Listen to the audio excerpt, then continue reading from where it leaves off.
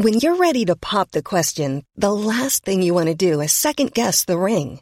At BlueNile.com, you can design a one-of-a-kind ring with the ease and convenience of shopping online. Choose your diamond and setting. When you find the one, you'll get it delivered right to your door. Go to BlueNile.com and use promo code LISTEN to get $50 off your purchase of $500 or more. That's code LISTEN at BlueNile.com for $50 off your purchase.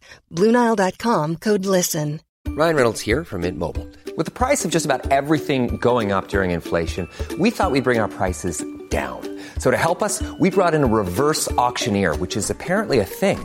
Mint Mobile Unlimited Premium Wireless. How to get 30, 30, bit to get 30, bit to get 20, 20, 20, bit to get 20, 20, bit to get 15, 15, 15, 15, just $15 a month? Sold! Give it a try at mintmobile.com/switch. $45 up front for 3 months plus taxes and fees. Promo rate for new customers for limited time. Unlimited more than 40 gigabytes per month. Slows full terms at mintmobile.com. Wow. Nice. Yeah. What you're hearing are the sounds of people everywhere putting on Bombas socks, underwear, and T-shirts made from absurdly soft materials that feel like plush clouds. Yeah, that plush. And the best part? For every item you purchase, Bombas donates another to someone facing homelessness. Bombas. Big comfort for everyone. Go to bombas.com/ACAST and use code ACAST for 20% off your first purchase. That's bombas.com/ACAST. Code ACAST.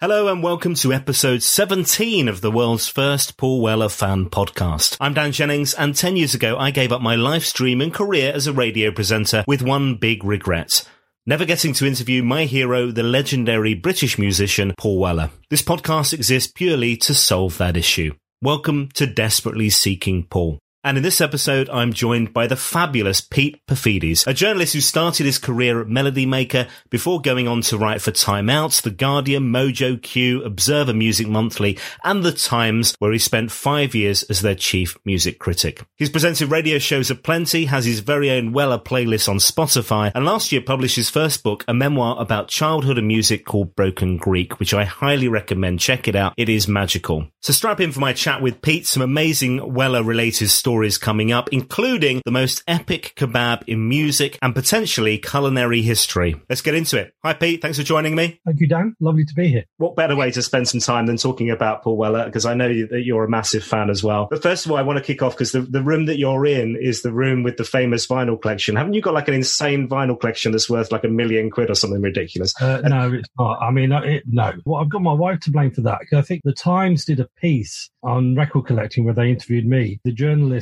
who did the piece forgot to ask me what my record collection was worth. And so they asked my wife, Caitlin, who's a columnist for the Times. Her editor said, "Oh, by the way, how much is Pete's record collection worth?" And she just plucked a random figure out of midair, which was not £1 million, but I think somehow along the line it's become exaggerated. I mean, most of my records, no one would want them. You know, I've got a kind of straight dubious taste in many respects, and Paul Weller being the exception to a lot of the stuff I've got. But this is the room. This is the overspill room, actually. Oh, right. Wow. What you can see over here in our Zoom call is I've had to move my 12-inch singles out to the shed because there was no longer any room for them in the main record. So this is my office.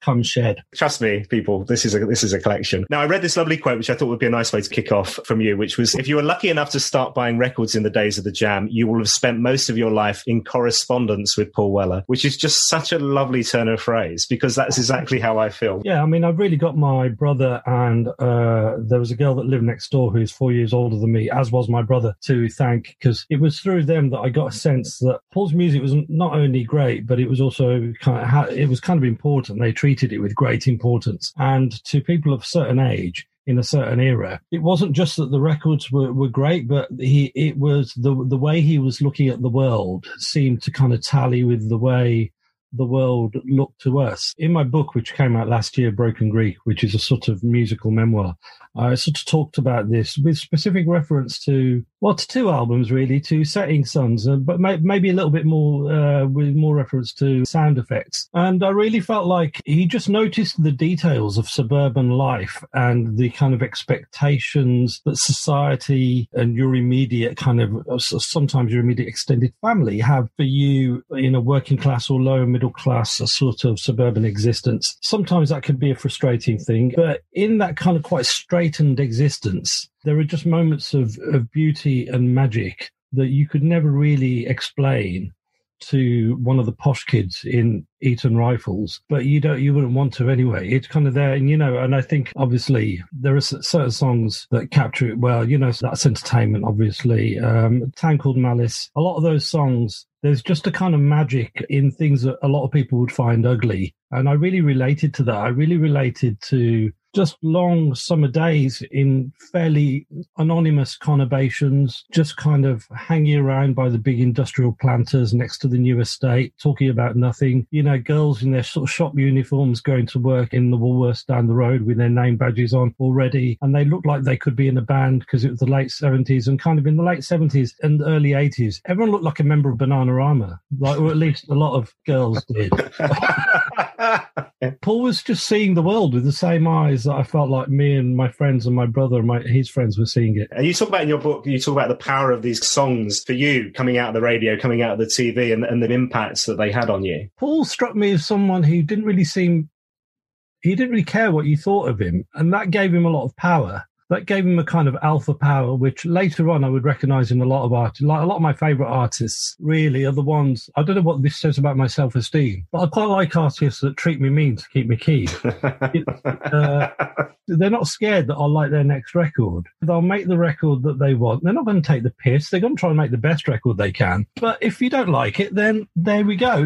Early on with Paul, I just think you could see that even if you couldn't articulate it to yourself. It's almost like a vapor that comes off people, almost like an unspoken attitude. I think we all noticed it fairly early. I remember that when Going Underground came out, because Eton Rifles was so good, it was just a song that kind of captured a sort of way of looking at the world, and a real, it had this kind of chippiness, which was really important to kind of feel that someone could sort of occupy their space from your social class in such an assured way. And lyrically, he was, obviously, sup up your beer and collect your fags, there's a rag going on down your slab, is probably the greatest opening line gambit of all time, possibly. Who knows? Certainly up there. So he had that thing that the Beatles had, of course, which was he wasn't trying to remake his last single. You sort of knew that Going Underground, it was just in the air that we would go in at number one. It was the first song I can remember. Other songs had gone in at number one before, but it was the first song I remember being conscious of that happening. And so my brother got it the week it came out, and his friend, who in the book I've called Edward, that's not his real name. I bloody loved Edward. Oh yeah, Edward exists. He's just not... My favourite thing about him was his name. I had to change the names of people I couldn't get hold of beforehand, just in case they objected. Yeah. Jed is her name, Jed the girl next door. We just sat there reverently, which is that great thing that happens when someone releases a single, a moment where they are sort of culturally, they're kind of subculturally an important person. And, the people are kind of, it was like Bob Dylan in the 60s, wasn't it? It was just certain people kind of get that. So you knew, and the fact that Going Underground, it was just a completely different thing already. And then we put the other side on. Dreams of Children was really the first time I didn't know I was listening to something that was probably psychedelic, but it kind of corresponded to that kind of, The Dreams of Children is obviously a perfect title for it, because that kind of slightly, when you're a child, you have memories that you're not quite sure if they're real or whether or not they're dreams. And it felt like it was sort of tapping into that world between one and the other. He kept doing that. Obviously, and I know that he kept doing that. And one of the great things about my current life is watching, my youngest daughter in particular, who's 17, has really sort of adores Paul's music. He's, currently really caning sound effects. Oh, brilliant. And she plays different instruments, and, she loves the Beatles, so she loves the bass line of Star, the fact that it's the bass line of Taxman. And, she understands it in a way that I remember at the time, music journalists in their naivety sort of being a little bit like, he's stolen the bass line to Taxman, as if he didn't know that was about, as if like he thought that we wouldn't notice. The whole point about Star, obviously, is that it's a song about how a pop song can make you feel. It's a love letter to what pop can do. I'm quite impressed to see that my daughter figured that out. a lot quicker than a lot of music journalists did in the Well, she's got good grounding from her parents, to be fair, in that area. The great thing is, I'm not a musician. She's a musician, so she comes at things from a more musical perspective. So, okay, I might have brought that stuff into the house, but she has an understanding of it that's quite different. That's lovely. Now, one of the key things for me, obviously, on this podcast is the ambition, the dream to finally meet Paul and spend time at Black Barn and have a conversation, and that interview that's eluded me. Tell me about the first time you met Paul. This is like a learning experience for me. This is basically like a Guardian masterclass for free. The first time that you interviewed him in 2005, you're in the offices of what was his then record label was V2, which I think was like a substitute Virgin, if I remember rightly. Shortly after the release of As Is Now, you're worried that you've overstepped the line on this interview, cocked things up, right? So what happened? Yeah, he was, his son Nat was doing work experience at V2 at the time. I didn't know. There was no way you could guess that this was Paul's son, because he was like a goth. He was like an emo kind of goth kid. He looked amazing. He had magnificent kind of makeup on, and I think he straightened his hair, which I think was dyed black with, he straightened it with tongs and stuff.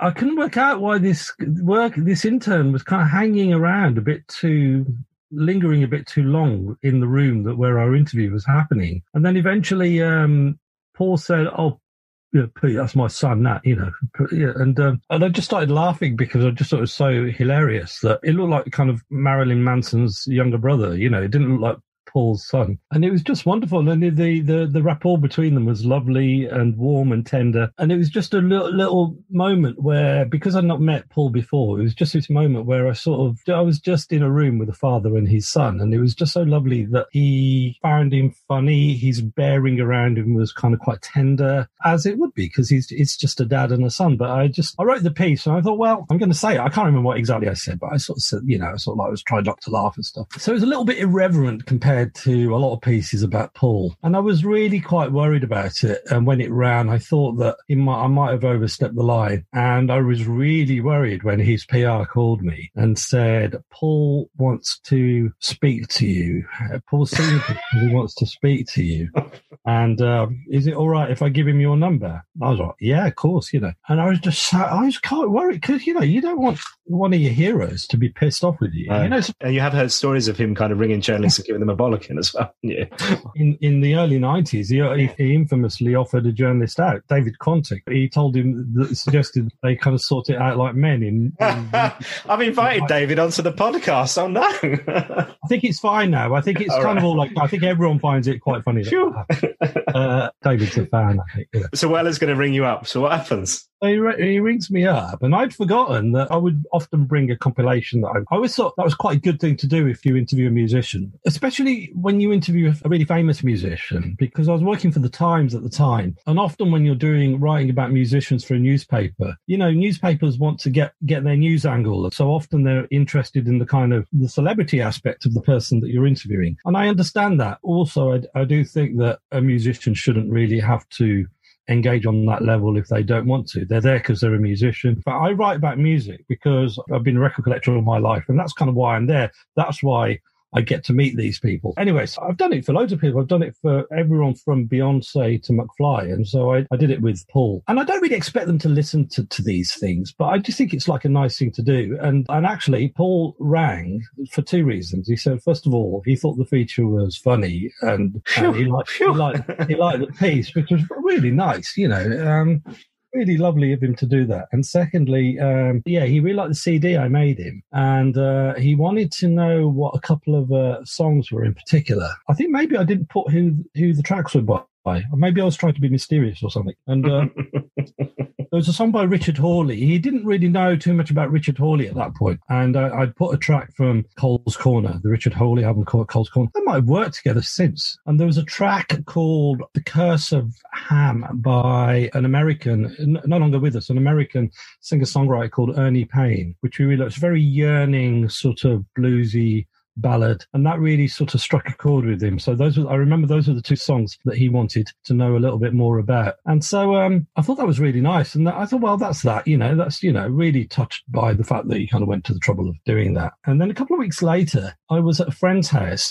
My kids were really young at that point, so I was in a world of play dates and all that stuff. And my kids, I was at someone's house, and my phone rang, and I looked at the number, and it was Paul. And I said to Romilly, the woman whose house I was in, so Romilly, I've got to take this because I think it's Paul Weller. Brilliant. And I said, all right, Pete, is Paul Weller? I know it. Listen, I've been thinking about, like you made those CDs you made for me at that, and like, I'm doing this gig at Ali Pali in a couple of weeks' time. And I was wondering if you wanted to DJ at the gig. And I was a bit shocked. And so I paused. This is the bit I remember. I think he took my pause as like I was thinking about it or something, And so he kind of, at that point, he felt the need to, obviously I'll pay you. Yeah, the concern was, hold on. Yeah. Is this a freebie or what? You want me to, what are you paying, Paul? Are we talking equity rate or what?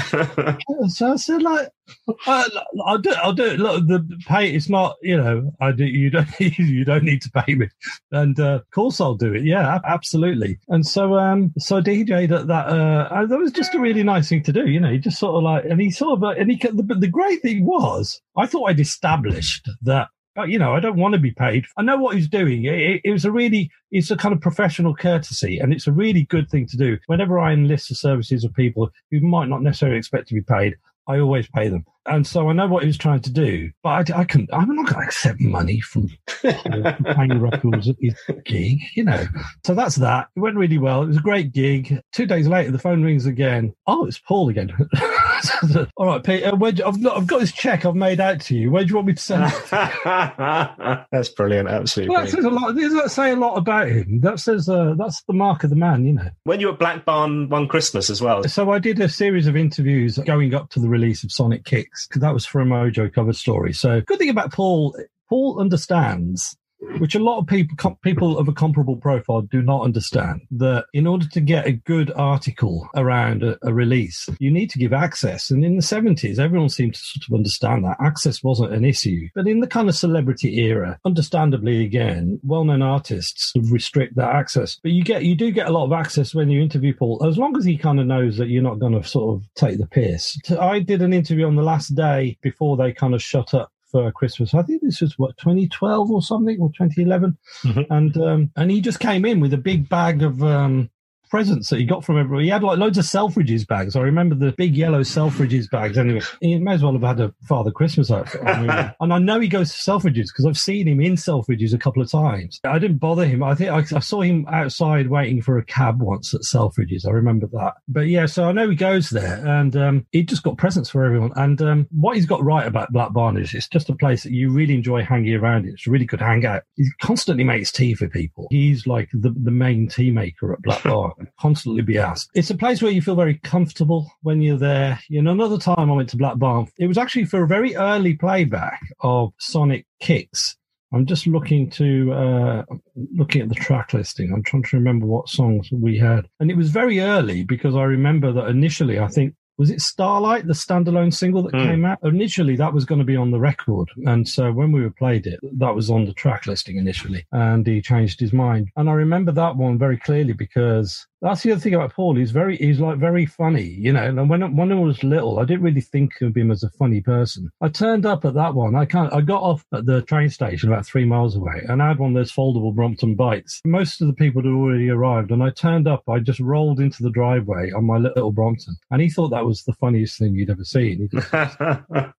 He just looked at it, and he looked at me and said, does your daughter know you've taken her bike? Because it just looked like the little wheel. It looked like, to him, it looked like a child's bike. Sort of tickled by that. Was that the Sonic Kicks? I'm trying to remember. No, actually. So those were some interviews I did for Sonic Kicks. But before that was the 22 Dreams. 22 Dreams was a funny one because, again, he was, we kind of exchanged quite a few texts and stuff around, as is now. He's a big one for kind of, if he does it with me, I'm sure he must do it with dozens of people. If he's heard a record that he loves and he thinks you'll really love it, he'll text people he knows and rave about them. And because I really loved As Is Now, I think he's such an underrated record in his canon. It was like the end of an era because it was the last one that had Steve White on it. But it's just a lovely sounding record. And, they're really firing off each other, the music. In a way, I can sort of see why he kind of chose to end that liaison there because it's a nice point at which to end it in some ways. But anyway, 22 Dreams. I knew that he was working on something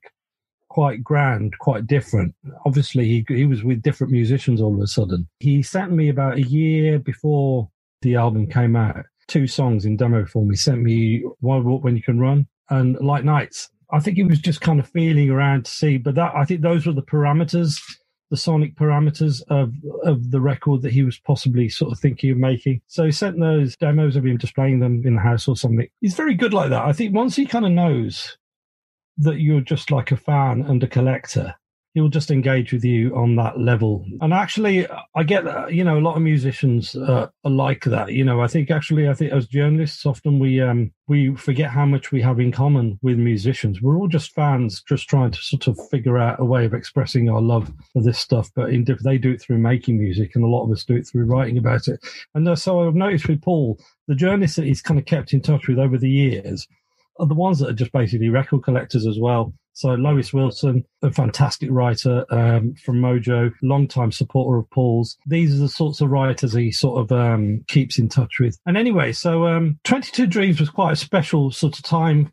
for me because, I kind of felt like I kind of got a little bit of a glimmer into the process at the beginning of this kind of creation. And then a year later, it came out and, it was kind of exceeded everyone's expectations. It was a really exciting time to be a fan of his. And I really wanted to write something about him to mark that point in the tour. And so the opportunity came on the last night of the UK tour. They played at Leicester de Montfort Hall. The other exciting thing actually about that time is that an old friend of mine joined his band. Andy Lewis was his bassist. And Andy and I were at university together. That whole day, that whole 24-hour period in Leicester was just a very special day because I got there and the first person I bumped into was Andy, sort of backstage. And there was just a moment where we're both like music fans at university, not knowing what life had in store for us.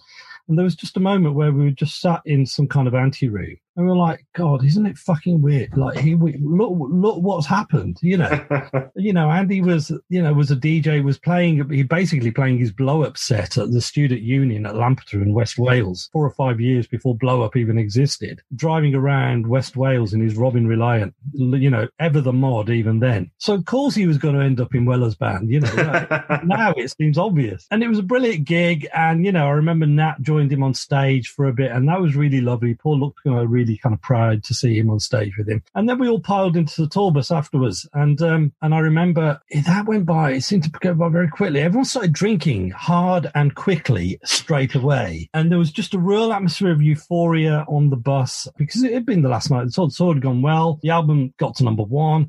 He was 50 years old now.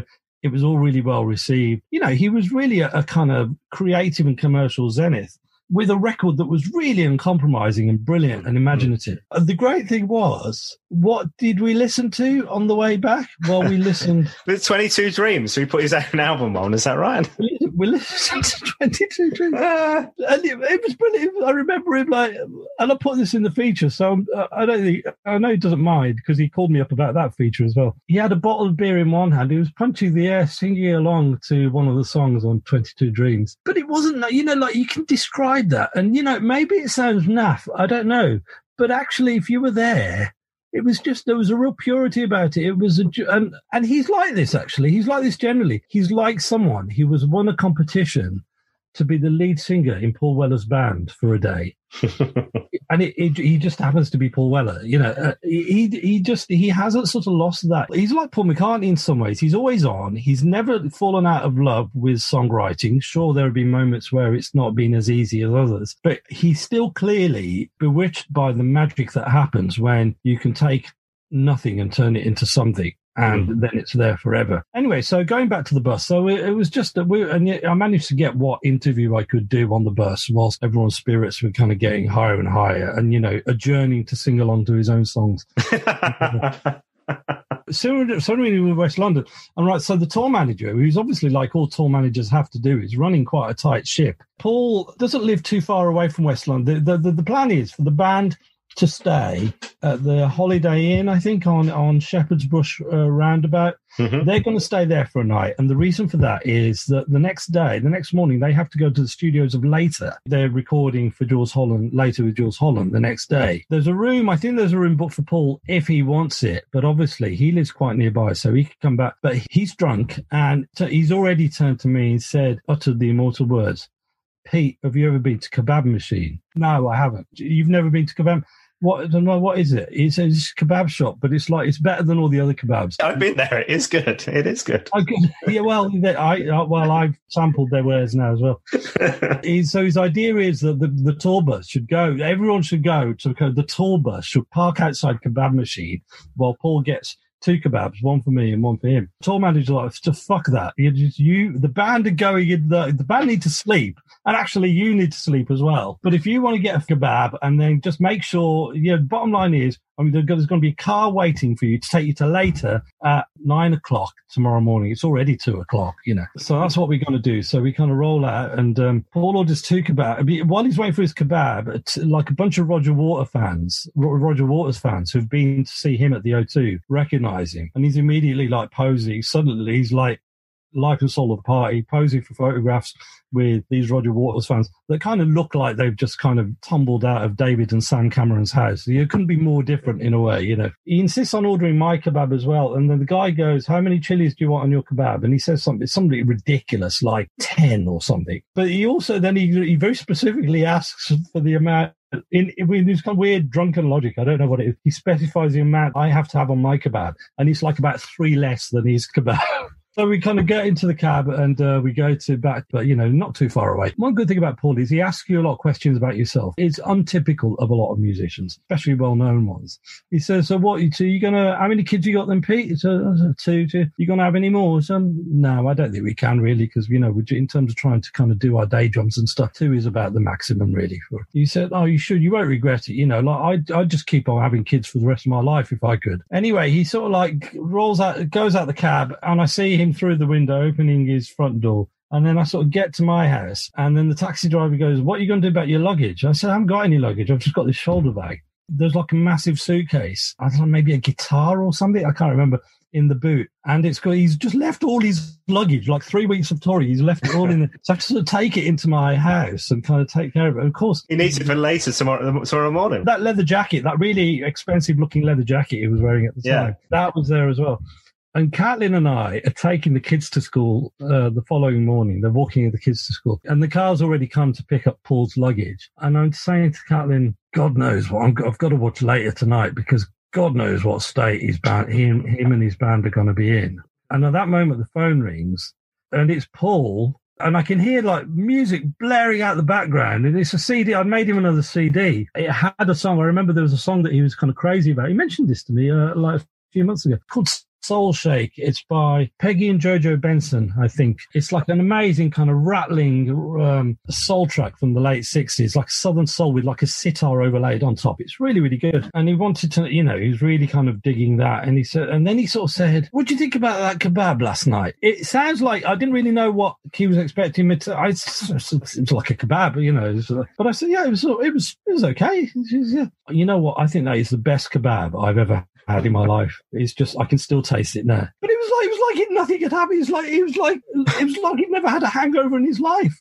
He just sounded like completely delighted and happy. And when I tuned in that night to watch him on Later, it was like a really good performance. It was just no apparent downside. He's knocked it on the head. I know he's knocked booze on the head since then. And that's that's a great thing about him as well. I think he's one of these people that once he decides something, that's it. He's still a good laugh to sort of spend time with. So Andy Lewis has been on the podcast. You mentioned Andy a second ago. Right, yeah. He said to me about mortality mathematics being something, and he just threw it in this conversation, but he mentioned you, and he said, "Oh yeah, because this is like what Pete says about mortality mathematics," and I was like, "I've never heard of that. What the heck is that?" So I thought of it. What's the on about? Mortality maths is like when you figure out that something happened a certain amount of time ago, and then something else that happened a certain amount of time before that. An example of mortality maths would be far much more time has elapsed. Kylie Minogue's version of The Locomotion and the present day than elapsed between the original one by Little Lever and Kylie's version. More time has now elapsed between the Beatles, the release of Anthology and the present than elapsed between the breakup of the Beatles and Anthology. Mortality Mass is these sorts of mathematical dichotomies that bring home to you the fact that you're accelerating at terrifying speed towards death. Yes, and I think he talked about the fact that he'd realised he was in the Paul Weller band longer than Paul Weller was in the Jam, I think was the thing, or the Jam, that the Jammers existed, which was really interesting. Yeah. And it comes back to, I think, what we said earlier on about the fact that this solo career of Paul's now is 30 years long, which is longer than the Jam and the Style Council, probably times two, actually, thinking about it. So Paul will soon be 3 times as old as he was when he broke up the Jam, probably in a few years' time. I'm not sure if I should approach the mortality mathematics with him, how he'll feel about that. I don't know. Probably just kind of with a shrug. The time that's elapsed between that kebab and the back and leaving all his stuff in your cab is longer than he was with the Style Council. Yeah. You mentioned Sonic Kicks and getting invited down to Black Barn and hearing a preview before it became the final thing. And I know that Andy talks about this as well, this complexity of that album and how difficult it was to play live. You had a similar conversation with Graham Coxon, I remember, who played on the record again with Paul. He talks about this element of Paul constantly wanting to push boundaries, constantly wanting to try new things and do things differently, which I thought was really interesting because we're still seeing that with On the Sunset and Fat Pop that's coming out this year as well. He's not somebody who wants to stand still. He's constantly just moving on, moving forward. He just seems to derive so much joy in creativity. Now that I think about it, I think 22 Dreams was the album where he just basically decided he was just going to keep changing. This was it now. And you could either come with him or, I mean, obviously, you could probably say that about so many sort of releases. You could say that about the Style Council's venture in, assimilation of deep house or whatever. Yeah. So there's always been that element to it. You are, as an artist of a certain age, you are expected to sort of stop experimenting at a certain point and to become a legacy brand, to use a bit of music industry speak. I just think at some point just Paul was like, no, fuck that, I'm just going to keep surprising myself. And I really have a lot of sympathy for that. My best friend throughout childhood, who I mentioned in the book, William, he, again, not his real name. I bloody love that name. Sorry.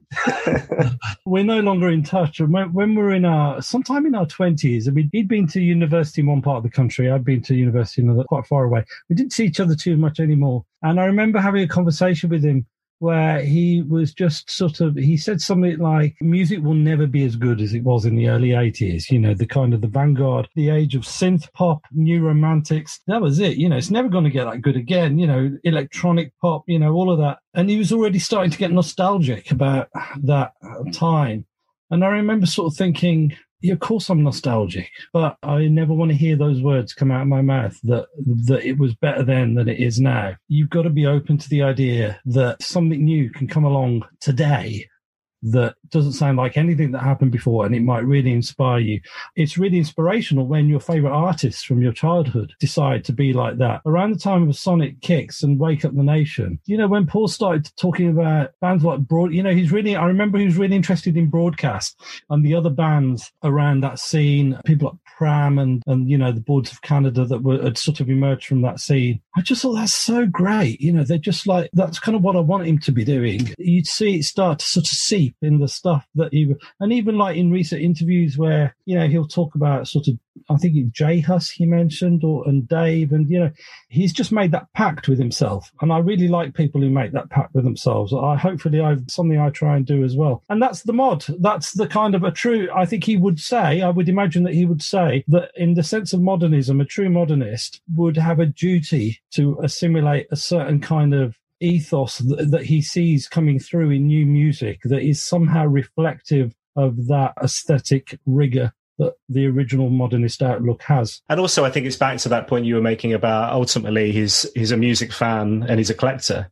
And it's that love of wanting to, to just get more and discover new things and find new singles and albums, whether that's people who are releasing music now or discovering stuff that's been and gone and he maybe missed it at the time. I think that's really interesting. You talked a bit about that with your show a while back, Vinyl Revival, which was a really interesting series on BBC Six Music. And you had people like Tom Jones and Damon Albarn and Florence from Florence and Machines and Johnny Marr, Ryan Adams, etc. And the final episode, series 1, was Weller, was Laura Marling, was Norman Cook, Fatboy Slim. That was actually the pilot. That was. Oh, was it? I thought it was the last one. No. I understand why you would think that, because that was when it was broadcast. But they broadcast that after, when the first lot had gone quite well. And I wanted to mention the pilot because this is another measure of the man, really. I was trying to get a Six Music to agree to give me this show, which I thought would work really well at the time, because the vinyl revival was still quite a young, new thing. And I just thought it'd be a great point at which to have a show like that. And they said, well, okay, but we need a pilot. We're not just going to let you, essentially, in whatever polite way they could. They were like, who the fuck are you? Why should we let you into the studio to make a radio show? Go off and make a pilot. That sounds like my entire radio career. yeah. Go off and make a pilot, and then we'll see whether or not we'll give you a series. And the thing about a pilot is you have to record it like it's a real show. So you have to get some names to show that you're serious. And it's a real measure. And I think, okay, well, this is, if I'm ever going to call in a favour from Paul, and I think I felt like maybe it was my best ever chance in a way, because I think he'd recently, someone from his office had gotten in touch. They'd forgotten to commission a piece for the tour program for 22 Dreams. So they asked me if I'd give my permission for them to just run the Times piece I did, the one that ended up with him leaving his luggage in the car. Yeah.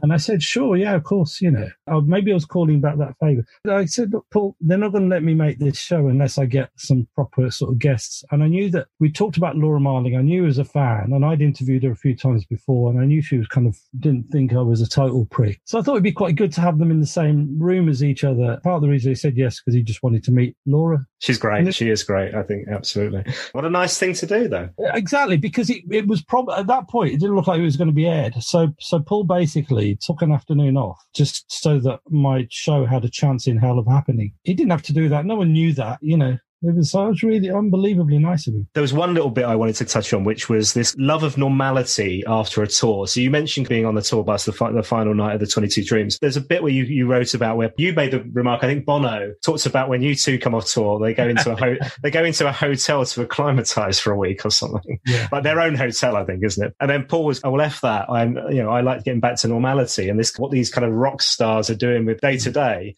And obviously, a father of young kids, like I said earlier, I'm sure he's watching Paw Patrol and, and Hey Dougie and all that nonsense. But that love of kind of just getting back to Sainsbury's for a normal shop was really lovely, I thought.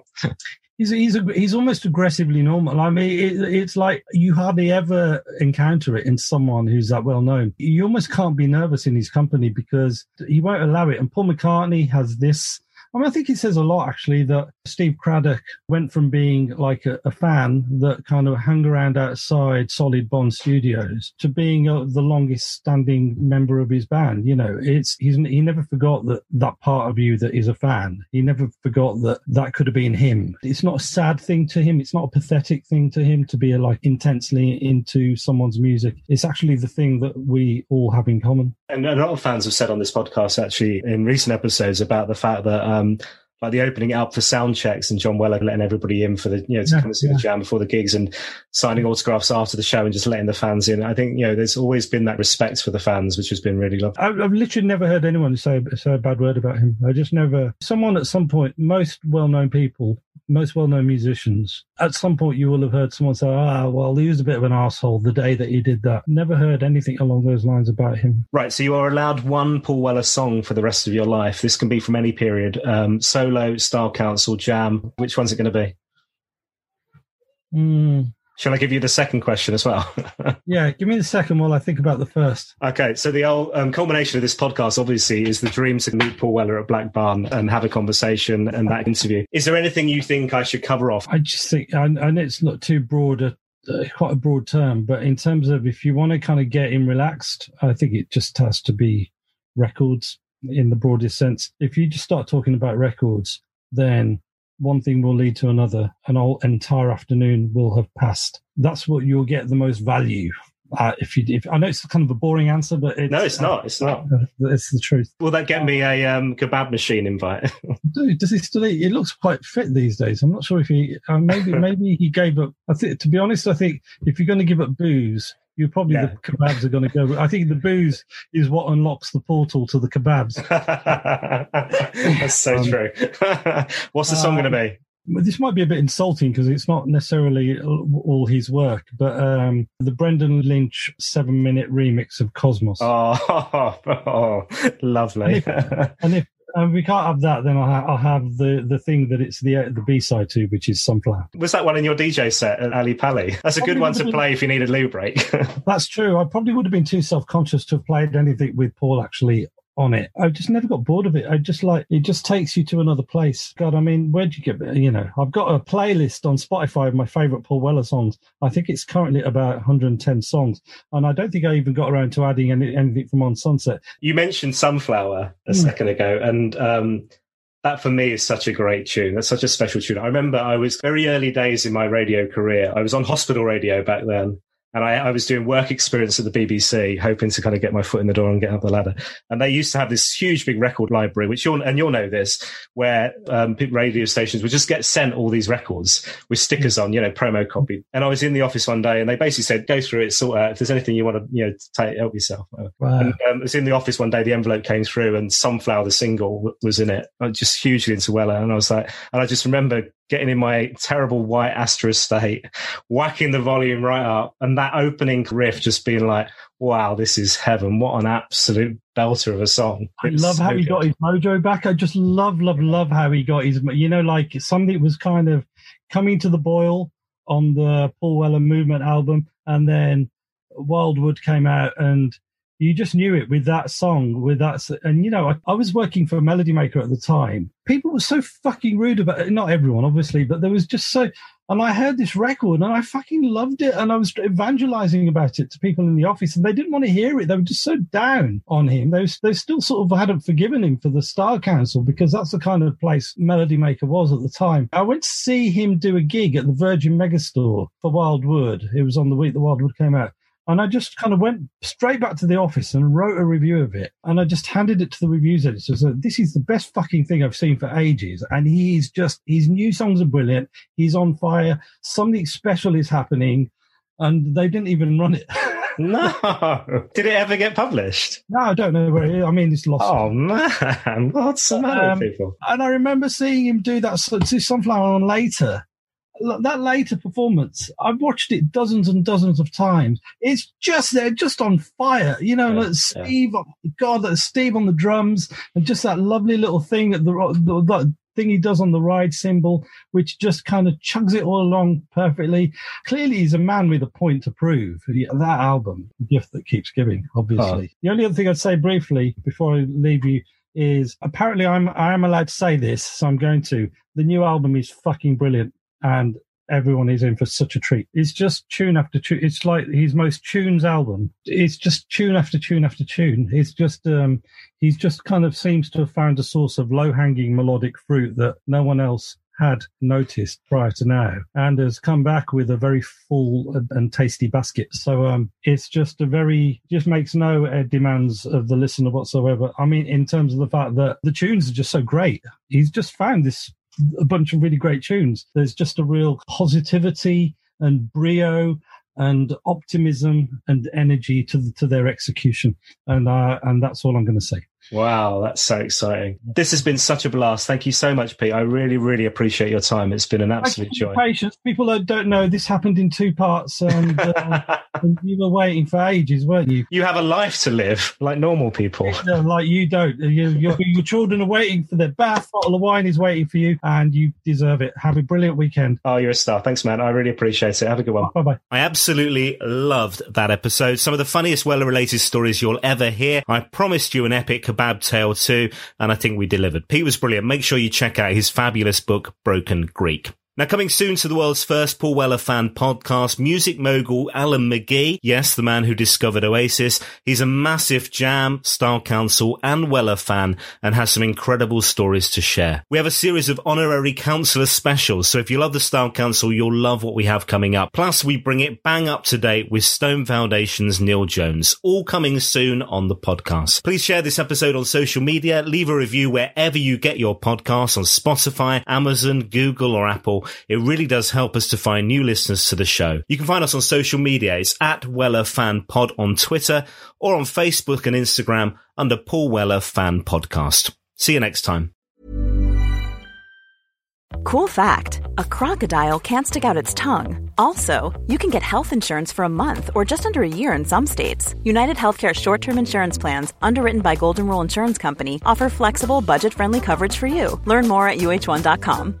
Imagine the softest sheets you've ever felt. Now imagine them getting even softer over time. That's what you'll feel with Boll & Branch's organic cotton sheets. In a recent customer survey, 96% replied that Boll & Branch sheets get softer with every wash. Start getting your best night's sleep in these sheets that get softer and softer for years to come. Try their sheets with a 30-night guarantee. Plus, get 15% off your first order at bollandbranch.com. Code BUTTERY. Exclusions apply. See site for details.